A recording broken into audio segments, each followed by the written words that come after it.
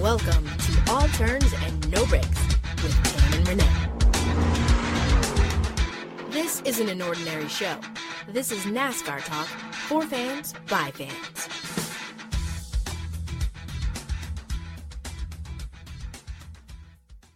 Hey NASCAR fans, welcome back to another episode of All Turns No Breaks with Tam and Renee. I am Renee and she is Tam. Hey, hey. And Hey, yes, hey. I went back to the hey, hey. I didn't like the hello.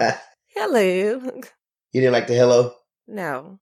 No. I'm going back to hey. There you go. The little Fat Albert, hey, hey, hey. No. Hey. Oh, just the one As hey. in, Okay. hey, AJ, I'm a dinger. I know, right? Wow, what a race. First is first. How was your weekend, Tam? Well, it's not about my weekend. It's about your weekend because after all, you are the birthday guy. Happy birthday, Renee. Oh, thank you very much, Tam. I almost forgot it was my birthday. Well, yeah, because Renee went back to his old ways and he partied. He just didn't go to Las Vegas. You went to San Diego and Huntington Beach to party this week, right? That is correct. And I'll be honest with you, I don't put much stock into my birthdays anymore these days. But, once you get in your 40s, they just don't mean as much. So I kind of stopped counting after 37. In any case, it was really, really, really awesome. A lot of my friends put things together for me. One friend took me out to dinner. Another friend put together a surprise birthday party for me at one of the comedy clubs. And everything was just so much of a surprise because I just didn't think about doing too much on my birthday. And then it all turned out to be quite interesting, and then ended up in San Diego and then coming right back to Huntington Beach. It was just a crazy 3 days in a row. But now the last couple of days I actually been just working just on certain things. So it actually turned out to be a very, very good week for my birthday. So thank you very much. And thank you for a lot of people who tweeted me happy birthday on Twitter and sending me Facebook happy birthdays. I just want to thank everybody who did that. I really needed that. I needed it more than I thought. So thank you very much, everybody. That's awesome. And for those of you who don't know, yes, Renee actually has a job. He has two jobs. He's a professional because he has a profession that he went to school for, and that is his career. But he also has another career and profession as a comedian. And we don't talk about it a lot, but Renee, this guy is pretty funny. I think we don't talk or you don't get a chance to shine, maybe because I dominate the conversations on the podcast. And a lot of that is just because I'm a woman. And as we know, women can talk. And yes, I was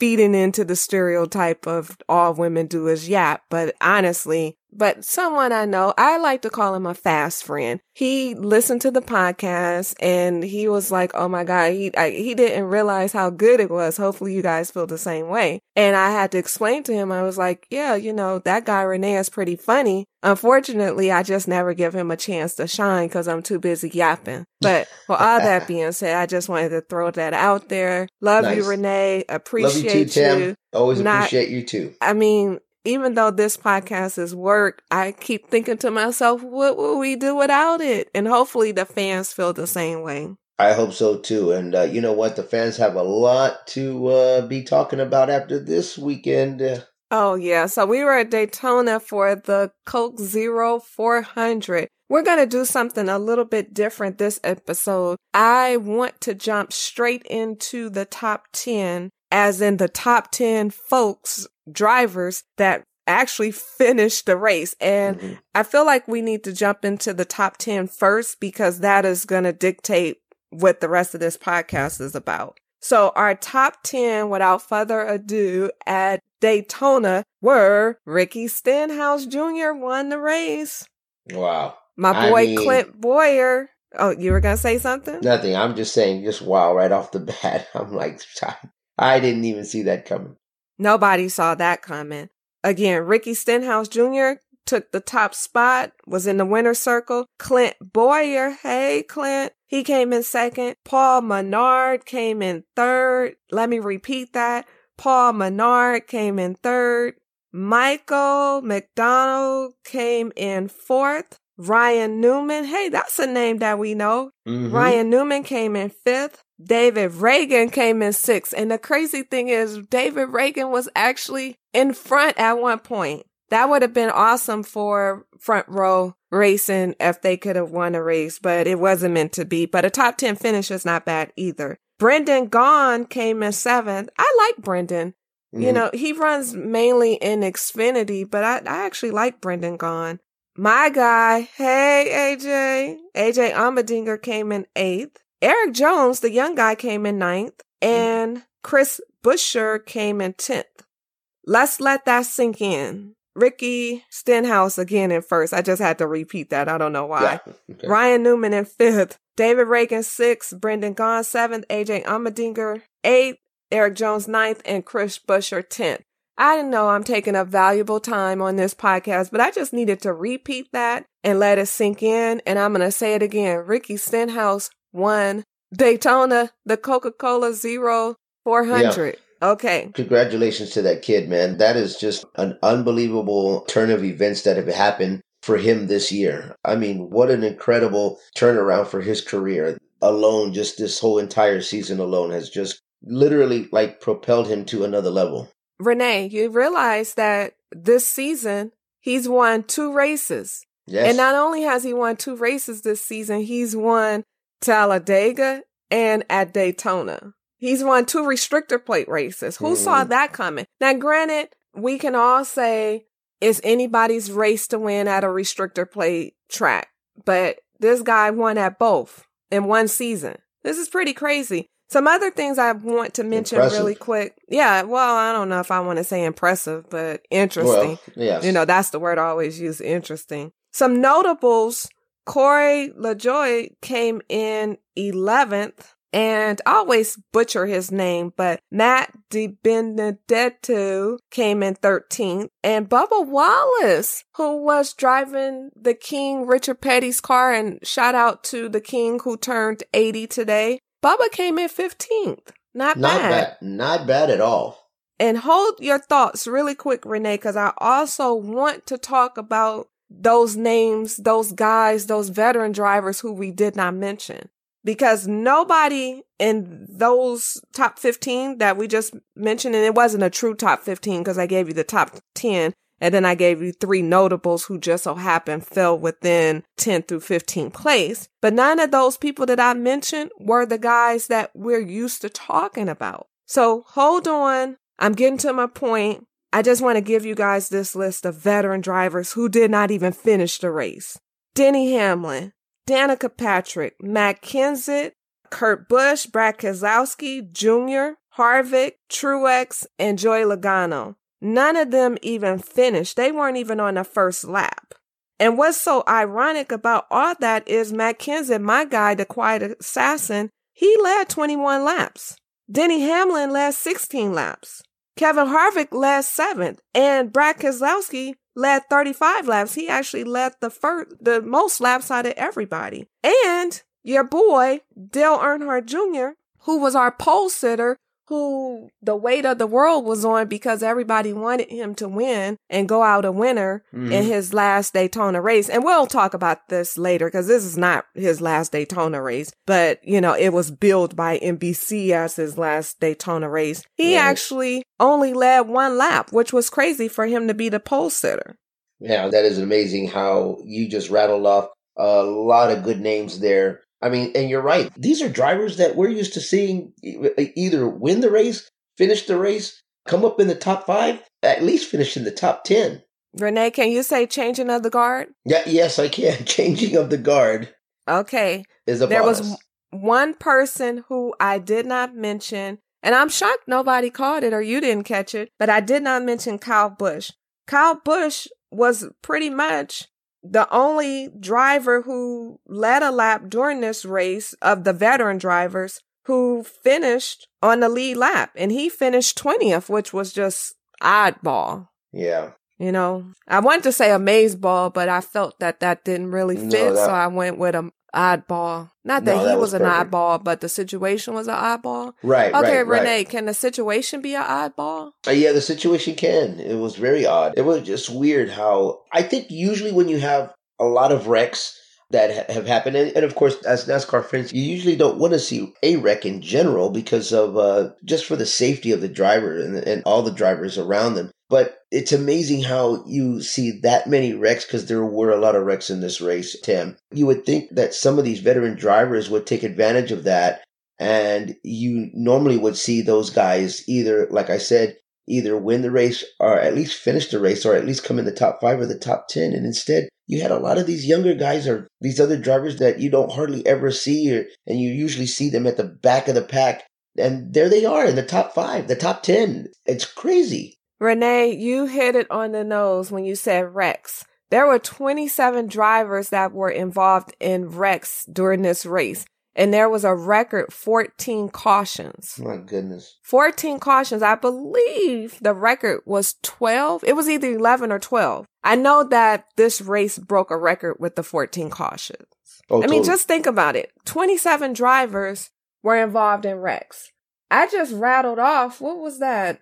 At least 10 veteran drivers that didn't even finish the race. Yeah. This is mind-boggling. I mean, to say Daytona was wild is an understatement. Right. I think it was beyond wild. And I don't know if you caught any of the drivers prior to the race. There were a lot of quotes before and after the race where drivers, they talked about it, just something was in the air. Now, granted, it's hot as hell in Daytona. In fact, I spoke briefly with friend of mine who works for NASCAR that was out there, and he told me it was hot and miserable in Daytona. So maybe, I mean, we were there for the start of the season for the Daytona 500, and it was hot, muggy, and raining.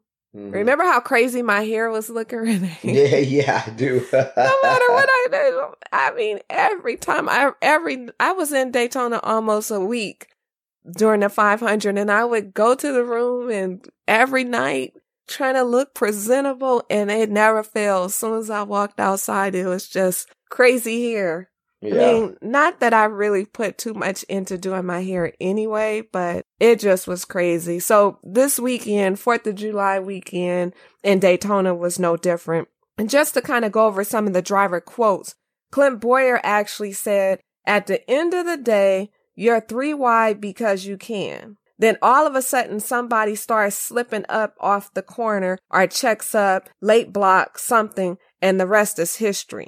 That's what Clint had to say about the race. Kurt Busch, who was also taken out, he said, quote, "I saw some crazy stuff happening on the high side." Now, Danica, who always has something to say, so of course we're going to read a quote from Danica. And shout out to her boyfriend, Ricky Stenhouse, because as one person on Twitter said, if it wasn't for Ricky, Danica would never see the winner's circle. Exactly. Ouch. Yeah. Ouch. I just had to throw that out there. So let's see. Danica said, "This Daytona under the lights felt different. It was a wild race from the start. The fans got their money's worth, with drivers spreading out to 3 wide early in stage 1 and staying there for most of the night." That's what Danica had to say. Brad Keselowski, Bad Brad, and you know, shots to Brad, because Brad did not care that it was Dale Earnhardt Jr.'s supposedly last race at Daytona. He raced him as hard as he would race anybody, because he literally at the beginning of that race was like, "Dale, get out the way. I'm coming."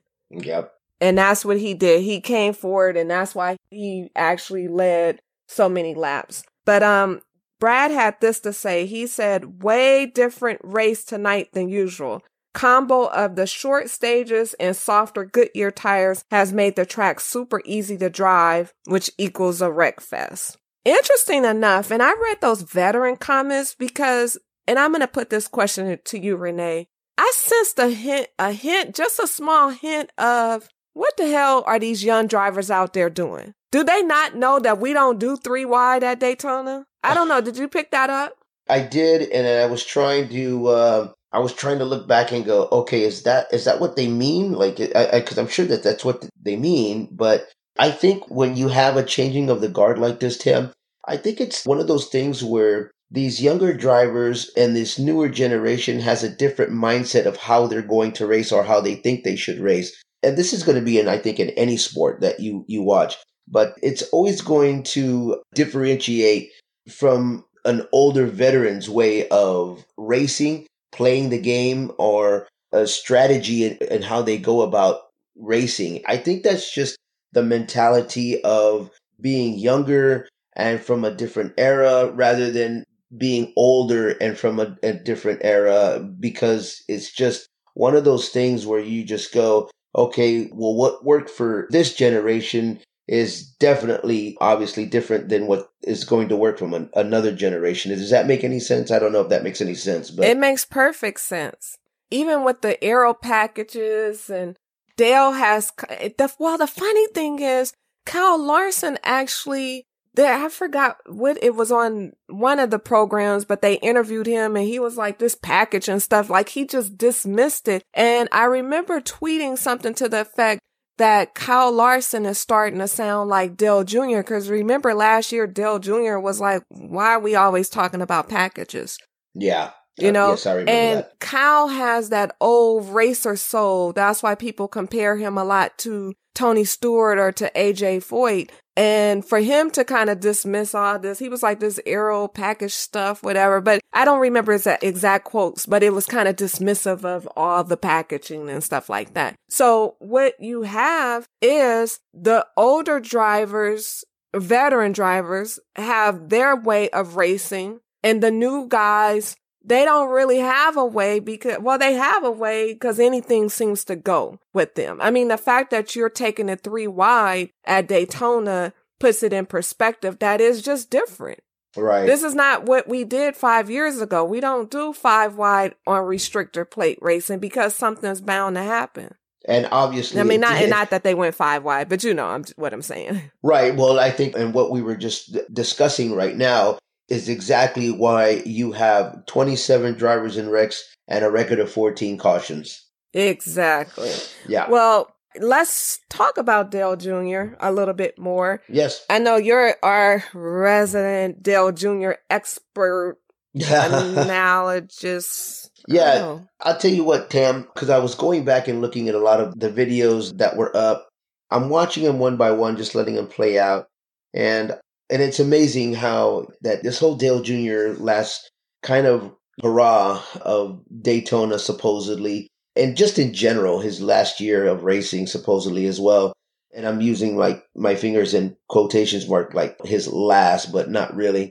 I'm watching all of these interviews, and as far as the race was concerned, I really expected him to do really well in this race, especially because he sat on the pole.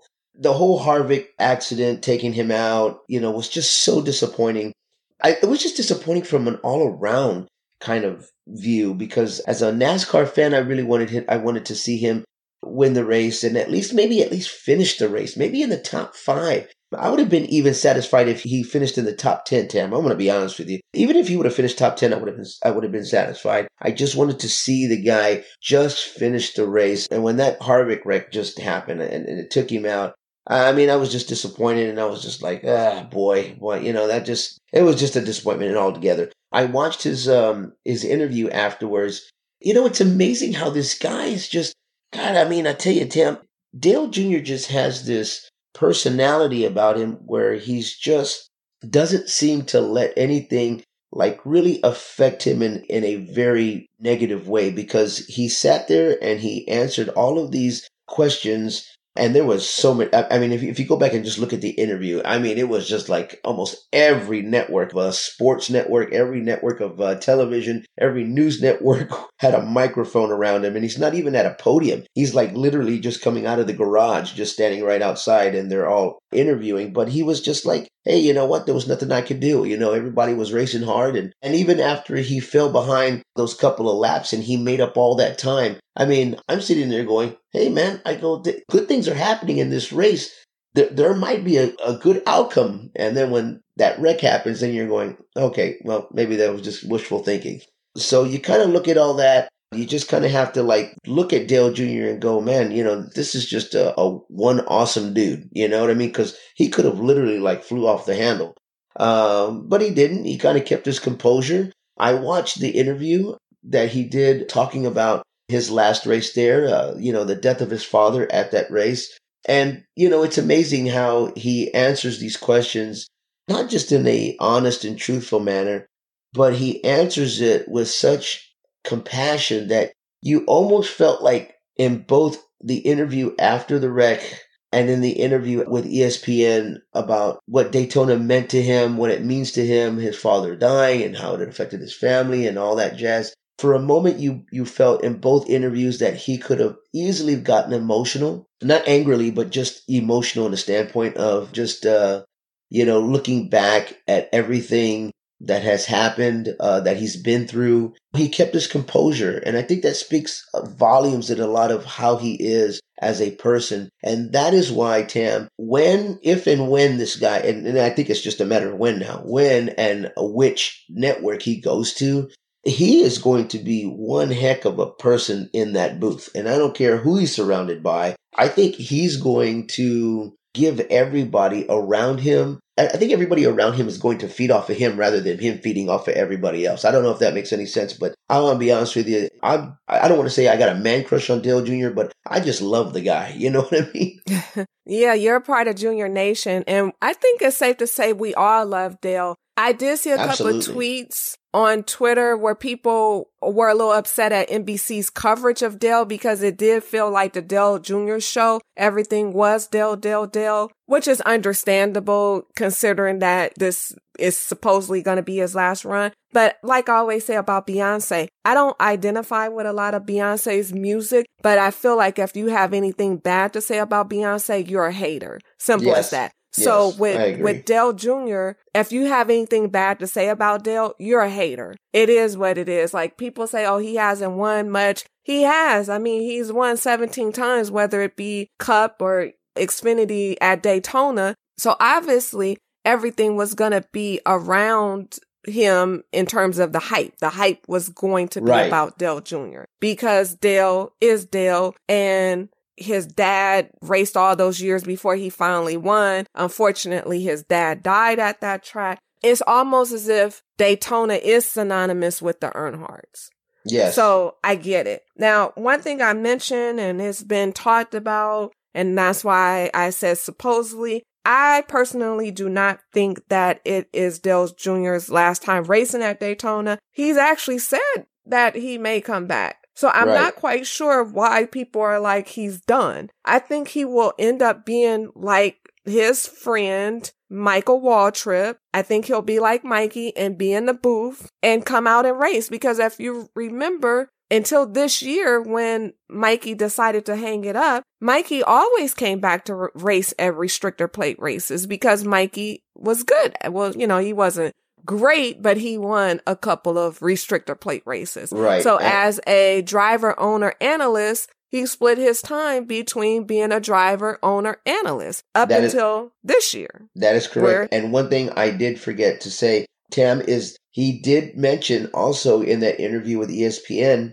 that he was going to race Xfinity races in 2018. So he said that racing at Daytona, he would never say that this would be his last race because he doesn't ever like to say the word never. But he said the fact that he's going to be racing Xfinity is probably going to maybe want to let him race in Daytona again. So he said he would never say never. And, it's possible. Yeah, and he shouldn't, because he'll be back. I think he'll race in the Clash next season, at the beginning of the season. We put a poll up on Twitter, and the question was very simple. Will Dale Jr. come back next season to run at Daytona? The options were yes, no, he's done for good, and I hope not. 53% of you said yes. 27% of you said no, 8% said he's done for good, and 12% said I hope not. And just a little note on the 12% that voted I hope not. I think some people took that as in I hope not,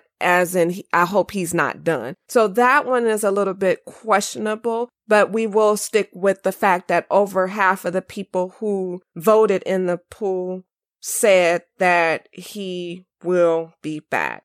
Yeah. One other quote that I want to mention, this comes from his teammate. This comes from Mr. 7-time Jimmie Johnson. He was asked whether or not he thought Dale was done, and he said, I have a feeling he will be back. And that was from his teammate, Jimmie Johnson. So for Jimmy to say that, I think we can bank on it that he will be back. And more importantly, let's think about how Jeff Gordon went out year before last and he came back. Now, granted, I know he came back to sub in for Dale Jr., but he was back. Exactly. Those juices still flow. Tam, that goes with any sport. I mean, we see it none other than, I think boxing probably is one of the highest sporting events where those athletes continue to come back over and over and over again. And Manny Pacquiao is just the latest one to do it. And even after the fight the other night that he lost, he said he would still be open to fight the same guy again. So, I mean, I think it's just in an athlete's type of their makeup that's who they are. And they come calling back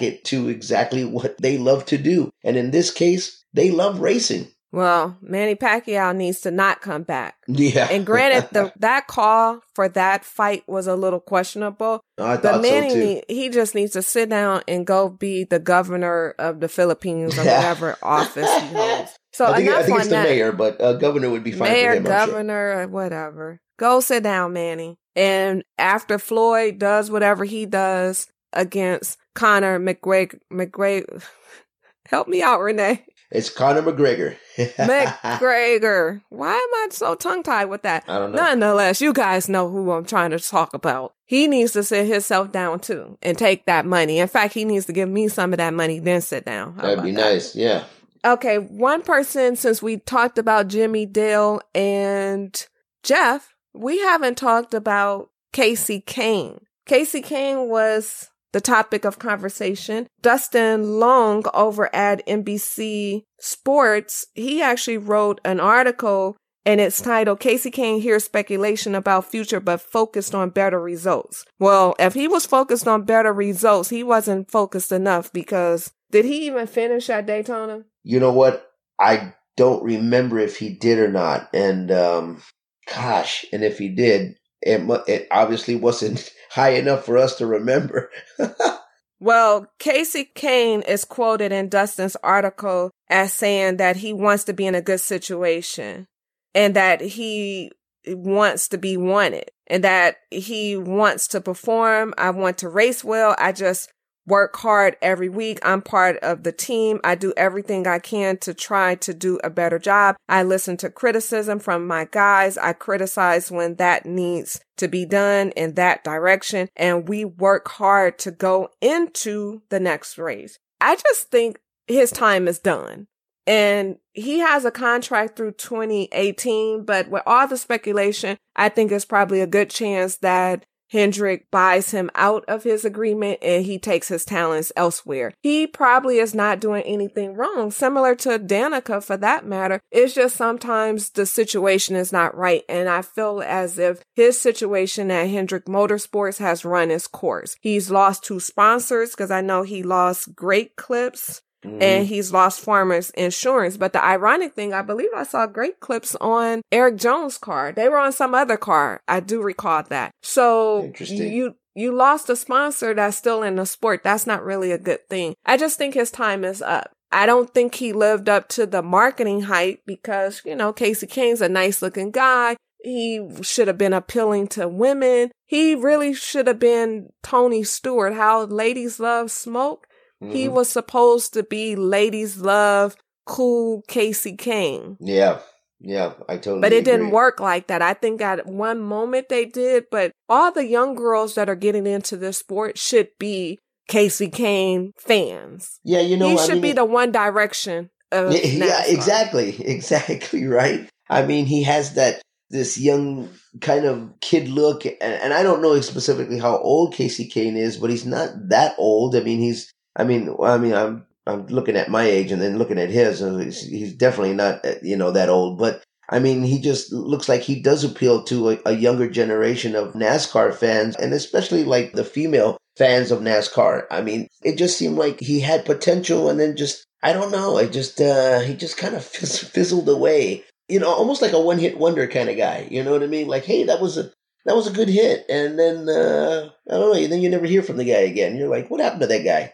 Honestly, I remember going to Hendrick Motorsports 4 years ago, and I said this while I was standing in the hallways of The Office. And I said, Casey Kane, it don't feel like he belongs there. And I said that 4 years ago. Here we are 4 years later, and the chatter has gotten louder in that he probably does not belong there. Yeah. Again, I don't know these people in terms of what they do during the off season or on the weekends, but he doesn't even feel like he's a part of the team. Yeah, I think you're right. I think he feels like the outsider, like just the oddball. You know what I mean? He's like the oddball out. Like, yeah, you know. I mean, think about it. Jimmy Johnson is from California. You know, Jimmy has this little thing about himself, but even though Jimmy's from California, he's, you know, this nice looking guy who's Mr. 7-time. I can still see him and Dale having a conversation, or him and Jeff for that matter, when Jeff was there. Yeah. Dale gets along with everybody. We're going to keep it 100. Dale is country. That is what it is. You know, Dale Jr. is country, and not in a bad way. He's, you know, he likes to hunt and grab a beer. Yeah, exactly. That's not really what you see in regards to Jimmy, and that's definitely not Jeff Gordon, who said one of his favorite places to vacation is the South of France. When you're talking about going to the South of France as one of your places to vacation, yeah, you're not about the country life. I'm going to keep it 100. Right. Because I'm not about that life either. I don't go to the South of France to vacation, but I do like to go to Europe and vacation. So, yeah. Now, with Casey Kane, we don't have a read on him. And it's almost like with Chase Elliott, we don't have a read on Chase either, for that matter. But it seems like Chase Elliott is more accepted by his team than Casey Kane. I mean, it's almost like if Casey Kane's teammates got together and said, hey, let's go out for a drink. And then they all get together, and then Casey Kane finds out about it the next day and says, you guys want to go get a drink? And how come nobody called me? I mean, Casey Kane's like that guy. I think Chase Elliott's on a different level in a sense of like with his teammates, because then they're like, oh, hey, you know what? Hey, we're all going out for a drink tonight. You know, so, call Chase, let him know to meet us there. And that just doesn't seem like it happens with Casey Kane. So it's like, exactly. Yeah, totally, that's my point. Well, let's go on to talk about what's going on in NASCAR briefly, because we've been already talking for a long time. Oh, I know. I want to talk about NBC's coverage of the race, because this was NBC's first race back since Fox left on what most have reported as a very low note.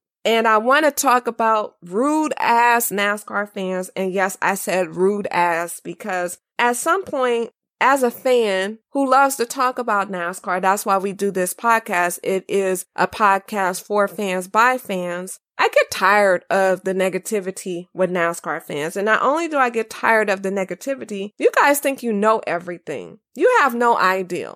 Now, granted, you may say that about us, but I can guarantee that I have more inside information than most of you guys. I've done more than you guys will ever do. Whether it's having catfish and french fries with DW, or being on TMZ thanks to Mikey, or being on Fox Sports thanks to Rutledge, or sitting in the media center and being behind the NASCAR actually doing a couple of laps. I mean, I can go on and on and on. Like, do I need to even talk about how many drivers I've interviewed? And not being braggadocious, but I always try to stay positive, even though sometimes I want to be negative. And I will say this, what I'm not going to tolerate is fans on the Twitter cussing at us. So Renee, I know you know what I'm talking about, but there was a fan who had the nerves to cuss at us. He said SHIT. Stop hiding behind your computer. And also remember this. How you feel is not always right, because me and Renee have been talking for 30-something minutes. We're not always right. Understand that about life. And, NASCAR fans are always disgruntled. That's what's wrong with the sport, because NASCAR has made mistakes. People make mistakes. But stop being so disgruntled. It's a sport that we all love. Be positive about things. I get it. You guys hate Danica Patrick. Why? And Renee, what do we always say? Well, I mean, we're not Danica haters. We're just not Danica fans. And I think that means something completely different than people who just I think want to attack certain drivers or certain people in general in a very negative way, especially when it gets to the point where they're using profanity towards you or a driver or an athlete in general. So then it becomes a little bit more personal. And then I agree with you. I think there's moments where you go, okay, well, wait a minute. It's not about me. It's not about you. We're talking NASCAR. And yes, I have to admit, I like the passion of talking sports in general because, and that will go with anything. That will go with NASCAR, football, baseball, basketball, you name it. I get just as passionate about sports as the next person does. But as fans, we have to kind of at least remember a certain level that we can get to when it comes to being personal. I personally hate when fans hide behind computers. They hide behind the emails and the Twitter accounts and stuff like that. Because as a comedian, and I've heard other comedians say this as well, but I can certainly identify it. So it's not like I'm stealing a joke or anything like that. I'm just reiterating a lot of what I've heard other comedians say, but I agree with it because it sucks, Tam, when as a comedian, you go up on stage or you get on TV or you say something in public. People don't agree with it. They call it insensitive. They want you to be so filtered. They want you to be politically correct. And then you get a person on the internet, whether it's YouTube or it's Twitter, and they hide behind their computers and then they can say whatever the hell they want and they have no filter. And I'm like, wait a minute, you're going to try to filter me for trying to say what I say and trying to be politically correct and not be so insensitive. But some idiot can get on YouTube and post some outrageous crap, or somebody can post something on Twitter and use profanity towards anybody. See, and that really bugs me.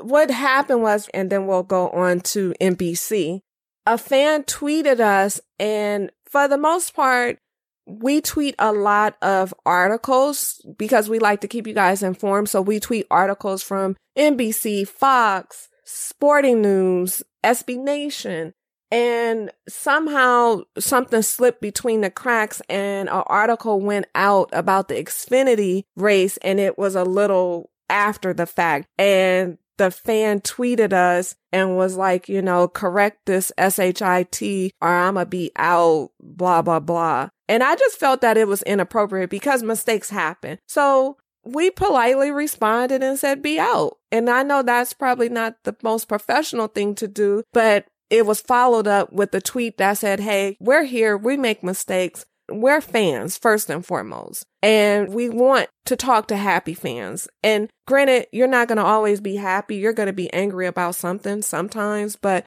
hey, don't come at us like that because we're here doing a service for you guys that we're not being paid for. So have a little respect. And Speaking of mistakes, NBC actually made a bunch of mistakes, and like I told one of our followers on Twitter, be easy on them because it's actually their first broadcast back. But some of the mistakes were a bit interesting. One of the on-camera guys, he referred to the Cup Series as the Monster Energy Sprint Cup Series, which was like, ouch, he really did that. And then to top it all off, right after that, they were showing something, and then at the bottom, it said Sprint Cup. It didn't even say Monster Energy Sprint Cup. It just said Sprint Cup. And we're like, oh my God, did they really just do that? And then I hated the special effects of this race. Like they called it their back cam, but it made the footage look funny when the cars were coming around. Somebody had said something like it was like low resolution.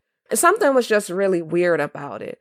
And last thing, and this is not so much a mistake, but they got to do better. One of the things I forgot is that how many commercials NBC runs. They've run entirely too many commercials. And a fan had tweeted us and said he read an article, but he couldn't find the article, so I don't want to be quoted on this. But he said that he had read someplace that only like 60% or something of the race was being shown. That was what they said last year because the rest was commercial. I don't mind the commercials, but you can't have a commercial when there's a big wreck. And they came back from commercial and it was the big one, the first big one. Like, you can't do that. It actually ruined the experience because it was so many commercials. Each time we went to commercial break, it took me out of the flow. I did not like that. So hopefully they'll get better. And one last thing I do want to say about NBC, Otto Bolden, who's an Olympic runner and who actually is a on-camera analyst for NBC for track and field, he has been introduced as a new person on the NBC staff. I'm a little indifferent about that. I love Rutledge. I was glad to see Rutledge Wood back. People were mad because he kind of did a thing with his daughters that was adorable, that broke down stage racing, and people were like, well, we should already know by now. But I was like, look, this is for the new people who are watching and new fans. So I think NBC did an excellent job. Like, all of Rutledge, all of his little pieces were good. Even when he had Ryan Blaney jump in the swimming pool, that was most excellent. And shout out to Ryan Blaney and Chase Elliott's hair. Yeah, I said hair. I was just thinking, like, boy, those two young guys, they both have a good little, they have some nice hair. I know that's weird, but Blaney jumped in the pool and he jumped out of the water and he slicked his hair back. And I was like, okay. I know most people would say, ooh, but I was like, oh, he has some nice hair. And then I thought about Chase Elliott also has some nice hair. So shout out to them. But going back to Otto Bowman, he did a couple of things. Like, he actually raced a car on the beach of Daytona. He got behind the wheel and he talked about what they used to do in the old days and how Daytona was actually built because they could no longer run on the beach because the cars got fast. I don't know. I'm indifferent about it. Ask me next week how I feel about him on the sidelines. Okay. Or in the garage, for that matter. Okay, so it's time for some predictions and for our fan comment of the week. We're going to do something a little different. We've had a fan comment of the week that has come from a driver, but this time we're doing a fan comment that comes from a sports reporter. We're actually going to do two. So the first one comes from Ricky Craven. Shout out to Ricky Craven. On ESPN, he came on and he said that Ricky Stenhouse Jr. was a viable candidate, summarizing what he said, for taking over the number 88. So we tweeted from our account, Ricky Craven, and his user is Ricky Craven ESPN. On ESPN, really talking about Stenhouse Jr. taking over the number 88. Really? Let the comments begin. Yeah, and right. To our surprise, Ricky Craven jumped in and was like, the point I am selling is this. Stenhouse Jr. is ready to compete for a title now and worthy of an investment from any top team. Mm-hmm. I like that, Ricky. But I don't want to see him in the 88, and I don't think fans want to see him in the 88. So yeah, you know what? Ricky Craven is a personality that I really enjoy listening to, but I don't want to hear nothing about no Ricky Stenhouse Jr. in the 88. And of course, we had a bunch of fans weigh in with their comments on what was going on, and somebody actually fixed their mouth to talk about Greg Biffle being in the 88. I want to see the Biff back, but Biffle will not be in the 88, so put that out your mind now. Yeah. And then our other comment comes from, so this actually comes from the NASCAR Reddit board, but it tracks back to a NASCAR reporter. There's a thread on the NASCAR Reddit board that says Gluck, as in Jeff Gluck, was singled out by NASCAR officials for doing his job. And this kind of goes back to Jeff Gluck's article and bringing in his comment. I'm just going to skip to the very end of his article. This article is titled An Unpleasant Anniversary. The last line he writes is, anyway, the whole experience served as an important reminder. Each tweet, story, or interview helps shape a reporter's reputation, and it's a lot easier to ruin it than build it up. So now that you have that, I'm going to tell you really, really quickly what the article was about and why you need to read it, because it's an excellent read. Apparently, last year, when Jeff Gluck was still writing for USA Today, he wrote an article that was titled NASCAR Looks Beyond Declining Attendance and TV Ratings. And he talks about how he had been working on the story for months. Well, when he broke the story and published the story. And he did, he's a real journalist. He interviewed people at NASCAR and everything. Interviewed people from NASCAR, and he also interviewed about 200 fans for this particular piece that he worked on. And what ended up happening was the piece was used in a NASCAR meeting that they have every year with NASCAR drivers. It's just NASCAR officials and NASCAR drivers. They have a meeting talking about the state of NASCAR. And guess what happened? They were mad about the article. They were super mad. I mean, drivers were mad. I mean, we didn't know this, but Jeff Gluck in his article talks about how upset Carl Edwards was. And shout out to Carl, because we'll see you next year at Daytona. How about that?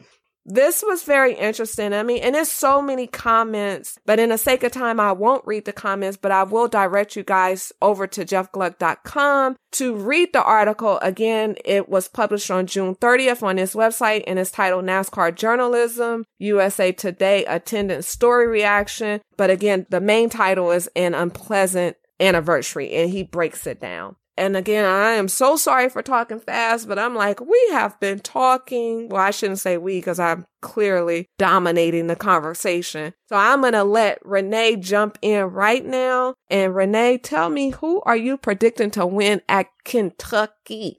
It's time for Tam and Renee's race predictions. Oh boy, here we go, Kentucky. Now, you know what? I had it already in mind who I was going to have, and then I changed it for some reason because, like I've always said before, Tam, I usually like to go off of vibes. Believe it or not, I am going to go with Brad Keselowski winning this race in Kentucky. And my dark horse, I'm going to go with Jimmie Johnson again. Jimmie Johnson is going to be my dark horse, and I see Brad Keselowski coming out of the blue and actually winning this race. Are those your picks and you sticking to it? Those are my picks and I'm sticking to them. So let's hear yours, Tam. Here we go. Okay, I always start with the past 10, and that is the past 10 at the track that we're racing at before I give you my predictions. I'm going to hit you with a couple of facts. There is no past 10 this episode. You know why? We've only been running cup races in Kentucky for the past 6 years. Now, granted, we have been running Xfinity races longer than 6 years in Kentucky and Camping World, but only 6 years of cup racing. So here's my past 6. In 2016, Brad Keselowski won. 2015, Kyle Busch. 2014, Brad Keselowski. 2013, Matt Kenseth. 2012, Brad Keselowski. 2011, Kyle Busch. If you didn't pick up on it, it seems as if in the past 6 years, it's been the Brad and Kyle Busch show. Exactly. Okay. Now, we've run twice each year when it comes to Xfinity races at Kentucky. Kyle Busch is a 2-time winner in the Xfinity races in Kentucky. He won in 2016, and his first win was in 2004. That's a long time. That's 12 years. Brad Keselowski has won 3 times in the Xfinity Series at Kentucky. He first won in 2011, then again in 2013, and then in 2015. Now, not to be outdone, because we know all Kyle Busch does is win, win, win. Kyle Busch also won 2 Camping World races at Kentucky. He won in 2011 and 2014. So now that I've kind of given you guys some facts, I'm going to give you my prediction strictly based on history. I'm going to go with Brad Keselowski and Kyle Busch to continue their domination. I feel like Kyle Busch is overdue. I think he's going to shake off whatever is on his back. And then let's not forget, Joe Gibbs Racing still has not won a race this season. So I'm going to pick Kyle Busch as my winner and Brad Keselowski as my dark horse. Wowza. So well, actually, I really do want to pick Kyle Busch as my dark horse. But no, okay, that's my pick and I'm sticking to it. Renee, close the show. There you go. All right. Well, those are her picks. Those are my picks. If you got picks, hit us up on our social media. You can find us across the board, and especially on Twitter at Turns No Breaks. Thank you for listening to our podcast. Please subscribe to our podcast. Hit us up on iTunes, rate, review us, leave a comment. We always do appreciate that. And for Tam, for myself, we will see you here next week. Bye-bye. Exactly. Thanks so much for tuning in with Tam and Renee.